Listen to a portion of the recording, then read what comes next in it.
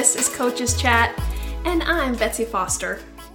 You're in for some thoughtful conversations with fitness industry professionals, musings on current topics in the wellness field, and actionable advice for building a thriving career as a fitness professional. At Foster Strength, my mission is to lead and educate colleagues in the fitness industry to deliver client-centered coaching that gets clients real results built on sound scientific principles, encourages them to build a long and fulfilling relationship with exercise, and disrupts toxic fitness culture to foster an inclusive industry. Let's get going.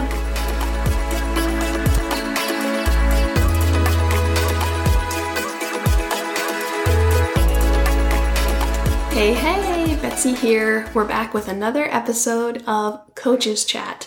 Today, we're talking about why every trainer needs to know a little bit about training pregnant and postpartum women. Full disclosure, I've got a sleeping baby on my chest, and so you may get some noises here or there. So it's apropos for this particular topic. We're going short today, just me, and I'm just giving you the bare minimum. I'm telling you the bare minimum about why every trainer needs to know something about training pregnant and postpartum women. There's going to be lots more that you could dive into, and if this is interesting and it helps, I'll probably do some more episodes on that, but I want to talk about this today. So oftentimes when I'm talking to new trainers, I'm talking to them about getting really good at being generalists, getting really good at writing the simple programs, getting really good at training all the clients before they start to niche down and get really specific about one thing. Because it takes time. It takes time to get good at being general. It takes time to get good at serving lots of different clients. And it's how you find your niche ultimately, because you start to see who's gravitating toward you and what you're gravitating toward. But if you don't try a lot of stuff and you narrow down too fast, then you have kind of stuck yourself in a corner and you lack the skills to be able to be flexible in certain situations. Especially when you're starting to get clients, you want to be able to get lots of different clients because it opens your possibility for filling your schedule. So I say that over and over and over again. So you're probably thinking to yourself, well, then why does she want me to narrowly focus on pregnant and postpartum women? Well, that's not a narrow focus, and that's where I'm going to talk to you about this today. Primarily, in most commercial gym settings, women make up the bulk of clients. Again, that could vary based on where you are and your own gender identity may attract different clients, but women make up a large population of training individuals. And then a large population of women will be pregnant or have been pregnant at some point in their lives. Something like 85% of women of childbearing age will have had a child at some point. I'm pulling that out of something I read, and I will double check on it. But I'll drop it in the show notes, that little tidbit. But so that means that likely, even if a woman is coming to see you for entirely different kinds of training, she has possibly had a baby at some point. And if you've ever heard me talk about this topic, you've heard that once you're postpartum, you're always postpartum. So your body has changed. It doesn't mean that it's broken or something, and it doesn't mean that it looks like you've had a baby all your life, which again, I could unpack looks like she's had a baby for a long time, but I think it is something that people consider, so I'm saying it here. And I'm also noting that I don't necessarily believe there is a look. But it's not as if someone will have very clearly be coming to you and say, I had a baby yesterday. They might have had a baby 10, 15, 20 years ago, and they still have considerations that are like any postpartum woman. So some things to think about and to know in terms of training. You need to have a basic understanding of the physiological changes that happen during pregnancy and postpartum.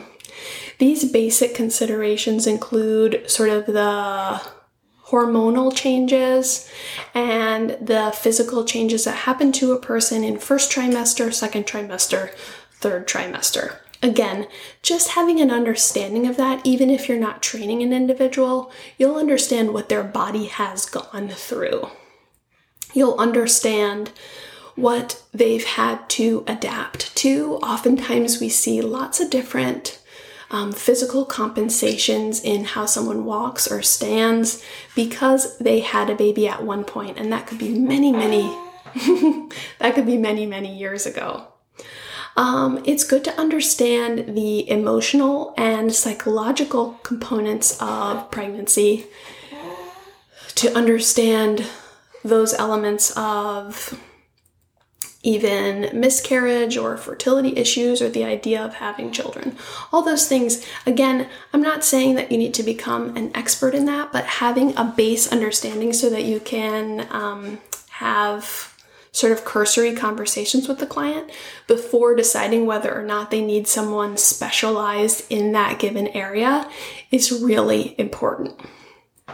So again, you may not be training a pregnant woman, but you need to understand what happens during pregnancy from a training standpoint, and then just from a general physiological standpoint, so that you can address the needs of either pregnant clients or postpartum clients, or know that you need to pass them off to someone who has that specific knowledge. Again, if you are training a pregnant woman, you need more than a cursory knowledge. You need to really dive in. But I'm just saying, to even train the average woman, the average individual person who has had a baby, you need to understand that. Then in terms of postpartum understanding, we need to understand just the basics of vaginal delivery and cesarean delivery, sort of what the demands on the body are, so that when you see an individual, whether they be newly postpartum or postpartum for many, many years, you understand what has physically happened to their body. So what has happened in a cesarean to the abdominal wall, to the tissues there? What did they have to recover from? Because they basically had abdominal surgery. What were the demands on the pelvic floor, the abdominals, for an individual who had a vaginal delivery? What are the possible complications or challenges that an individual could face in either of those scenarios that may show up in their physical being or their the way they train, either early postpartum or many years in the future? You need to know common changes and issues for women postpartum that oftentimes individuals will experience for many, many years postpartum. So I'm just pulling one out, for example, the idea that there's leaking with sneezing or coughing. So women have been told if they've had a baby, sometimes that they just got a deal that they're going to leak when they cough or sneeze. We know as trainers, or you will know when you go read about this, that that does not have to be the case. And oftentimes we need to talk a little bit about pressure management in terms of diaphragmatic breathing and how we manage intra-abdominal pressure.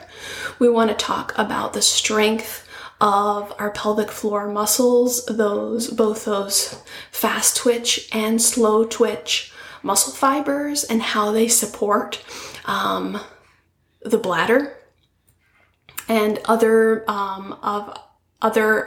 internal organs. We want to talk about abdominal strength and the role of TVA in supporting our core structure that's very much like a canister. Those kinds of things, if we understand that, we can actually help those individuals realize that they don't have to experience those symptoms. But we need to first understand that some people may still be experiencing those symptoms because no one has told them differently. We need to know about pelvic floor physical therapy. So this is a baseline understanding of women who have had children or have been pregnant should likely see a pelvic floor physical therapist regardless of symptoms, particularly newly postpartum. If you're seeing an individual many years postpartum and they're still complaining of some of these symptoms that include painful intercourse, leakage during physical activity, which that may come up in a specific training setting. Maybe they talk about urinary urgency or heaviness or discomfort, or maybe you see some coning or doming of their abdominal wall. Again, if any of these seem like totally out there concepts, go ahead and read my pelvic floor dysfunction cheat sheet on my website. I'll talk about that at the end. But these are the kinds of things that even if we don't know a ton about them, even if we are not going to go into pregnant and postpartum training, we've got to have a very basic understanding. When someone says these things, we need to have at least recognize the concept and be able to say, oh, that's an issue that could be addressed likely by a pelvic floor physical therapist. Let me recommend one for you in my network of professionals I work with, so that you're not looking dumbfounded when someone says this. Because it's a basic tenet of human movement that childbirth and pregnancy and delivery and all those things are going to affect how an individual moves. Again, we also probably want to get pretty comfortable with concepts around menstrual cycle and how that hormonally and physiologically affects our training. I could talk about that for hours. These are all sort of concepts we want to understand. So we want to understand diastasis recti so that we can help individuals train to their fullest potential without causing pain. And that's a whole long topic about how function is affected, and I could talk forever, but what you need to do is familiarize yourself with these terms and familiarize yourself with the basic concepts around it. Especially if you're not going to get certified in it right now, you at least need to understand the basics, and then you can address some of those training considerations in your program, or you'll also know when it's time to refer out to a professional who has certification in pregnant and postpartum training. But the important thing here is that your 75-year-old client who has 3 grown children may still be affected and need programming that addresses some of the things that happened during childbirth or things that no one has ever focused on before. So just understand that knowing a little bit more about pregnancy, about delivery, about the postpartum period will help you be a better trainer. It's a requirement. And then if you are interested in going further and specifically making that your niche, then you can get a certification. You know, I would always suggest it as a good secondary or tertiary certification. I'd probably get it maybe before some other specialty areas, but you just have to determine what your clientele is going to be like. But again, I'm not saying you have to do that right away, but I am saying you need to get comfortable with the concepts and at least just the introductory understanding of it, the basic principles. Don't look stunned when someone says any of their symptoms. Instead, you are going to shine when you can go, oh yes, I know a little bit about that. I know about how that can affect your training. We'll see what we can do here, or I'll refer you to a professional who can more appropriately meet your needs. All right, so here's what I want you to do. I want you to go to my website and go to befosterstrong.com, B as in just a letter, fosterstrong.com. If you go to the section for trainers, I have personal training cheat sheets where all you have to do is drop me your email and you get a free cheat sheet. I have one about pelvic floor dysfunction. You should hop on there and check that out. And then now that we're doing this episode, I'm thinking, I'll make a cheat sheet specifically about pregnancy, but I do have some posts on my Instagram about that. You can kind of scroll back and check those out because I'm certified as a pregnancy and postpartum athleticism coach, so I can help you with some of that. Again, I got tons of other resources on my website. We've got the free Plug and Produce programming workbook. I'd love to hear from you. I'd love to hear what your questions are about this topic or any other topics. You can DM me on Instagram at @foster_strength, or you can send me an email, betsy@befosterstrong.com. Thank you so much for listening today, and until next time, bye!